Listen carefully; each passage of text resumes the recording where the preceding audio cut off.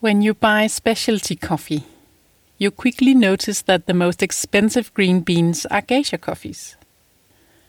Geisha is a botanical variety of Arabica coffee. It got famous from a farm in Panama run by the Peterson family, the Hacienda La Esmeralda. They won the Best of Panama competition in 2004, a competition for coffee farmers in Panama. In 2008, the Peterson family started doing auctions with their geisha coffee, and the prices have only gone up since then. Now the lots are sold for more than $40 per pound. That is almost $100 per kilo. And the top lot last year was sold for $400 per kilo. That is so much higher than other good specialty coffees. Apart from geisha, the most expensive category of bean is from Kenya. They easily cost around $15 per kilo, but rarely above $20.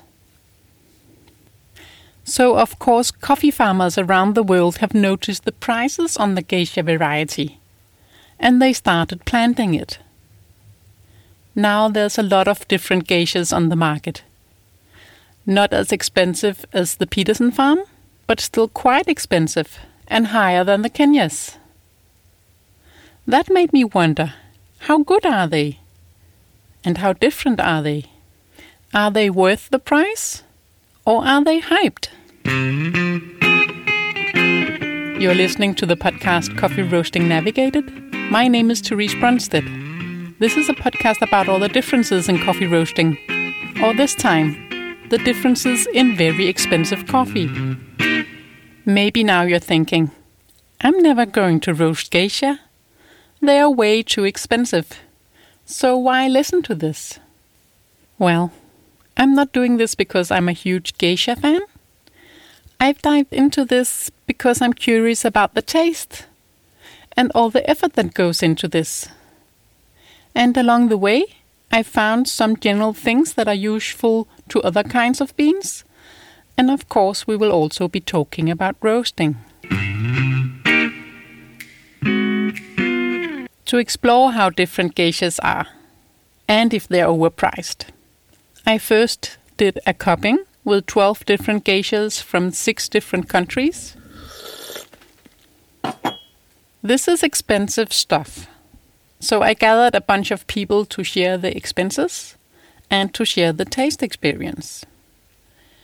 We bought 11 roasted geishas from different roasteries here in Europe. And then I got hold of 1 kilo of green bean geisha that I roasted myself. I had heard that geisha is only special in a light roast. So I wondered, how short is that? How quickly can you ruin a geisha? And then I went to talk with the Coffee Collective Roastery here in Copenhagen, Denmark. They have a long experience with geisha coffee. They have been buying from the Peterson farm for like 10 years. And now they also sell a geisha from Bolivia. So maybe we cut this out of the podcast. No. I think we should have it anyways. Or, I mean, just because you can cut things in your podcast, so if it's just like a 15-second segment, listen to the pop of a geisha. Exactly. Because I think all home roasters, especially all production roasters, they know that to catch the crack can be difficult sometimes. Yeah. And with this, it was quite easy to catch the crack. Yeah. And it's the same in the production roast when you roast the geishas of a good quality. It's very easy to catch the crack. That was Samuel Marilla. He is one of the roasters at the Coffee Collective. Here we were sample roasting geisha together. So this is how I explored geishas earlier this year. Let me start with the geisha I roasted myself back in January. It was from Costa Rica. One of the cheaper geishas, only $26 per kilo, but still more expensive than good Kenyans. I had never roasted a geisha before. I did small batches, 200 grains. I had heard that the geishas are only special in a very light roast. If you roast them darker, they will be more ordinary. I had no idea exactly how far that was. I started out by giving it 1 minute from first crack start, the development time. Looking at the beans during the roast, I found that it got dark very quickly. I tasted it 5 days later and found it a bit dark in the taste, so I ventured even shorter. The next roast was 45 seconds in development time. And again, I tasted it 4 or 5 days later. Fine, but it could bear shorter, I thought. So the next batch I did 35 seconds. This time the taste seemed thinner, so I wouldn't go shorter. On the other hand, I wanted to explore how to ruin a geisha. How much longer than 1 minute would it need to get boring?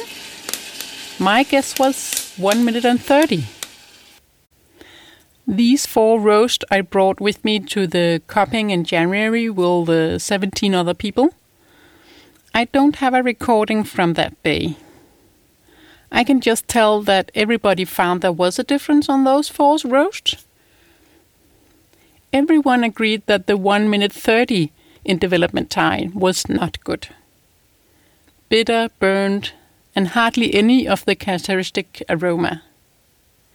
So we agreed that this short development time was enough to ruin a geisha. But then we tried it as espresso, and here it worked well. It had that exciting florality. Among the 3 lighter roasts, people had different preferences between the 1 minute 45 seconds and 35 seconds. The 2 shorter ones had greater sweetness. My favorite was the 35 seconds. These 3 lighter roasts, I brought them with me to the Coffee Collective a month later. Here I have a recording from when we were smelling the dry grind of the beans. It's with Samuel Marilla, one of the roasters at Coffee Collective. Now I'm curious. Now I want you to smell this, and this, and see what you get out of these coffees roasted in January. And now we have March the 2nd. So they're like, there's even one here on 2 months. I would say the florality is still quite amazing. Really? Yeah. I also still think they got smell. And what do you see? We are now smelling 3 geishas. It's all the Costa Rica that I have been roasting. And they got a little different time into first crack. I think it's going, the last one is 1 minute. And I think it's less there, the aroma. Yeah, definitely. You get that as well? And then the 2 of them have been opened once before. And one of them has not, this is the first time we open it. Yeah. I can't really say the difference between the intensity of these 2. I started thinking that 35 seconds was the most intense, but going back and forth a couple of times, I changed my mind. So to say they're very close. Exactly. So the difference there might be is not big, but definitely the one from the 26th. And then we have the exact same bean roasted a week ago. I think definitely there's more florality in these your roasts. Okay. This one is a little, what do you call it? Low on the aroma? Yeah, I think on the florality, on the lightness. It's as if there might be slight more roast development in it. Can we see color here? No, I can't see difference in color. They look really. very close in color. Yeah, they look very close. Because before we could see color difference in here, how far the roast progressed. I think these smell your roast from the 11th and 17th are much more like fragrance. The fragrance is more delicate, more.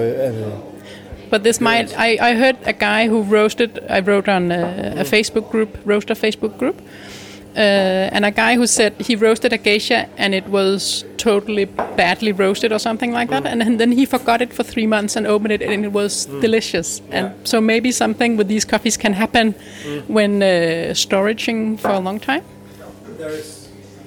I know that Peter, the CEO here, and me and others has had the same experience that the first crops of geisha in 08, 09 or whenever it was, still opening a bag unopened.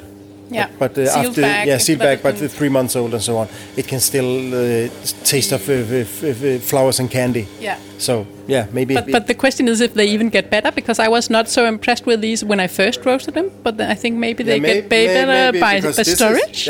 Because you like these ones. Yeah, I like these are much more complex than this one, the fresh one, in my mind. Funny that the 2-month-old roast were better than the fresher ones. Regarding the other 11 geishas at the big cupping, I have written about all our impressions on my website, coffeenavigated.net. Here I will just mention that they were very different.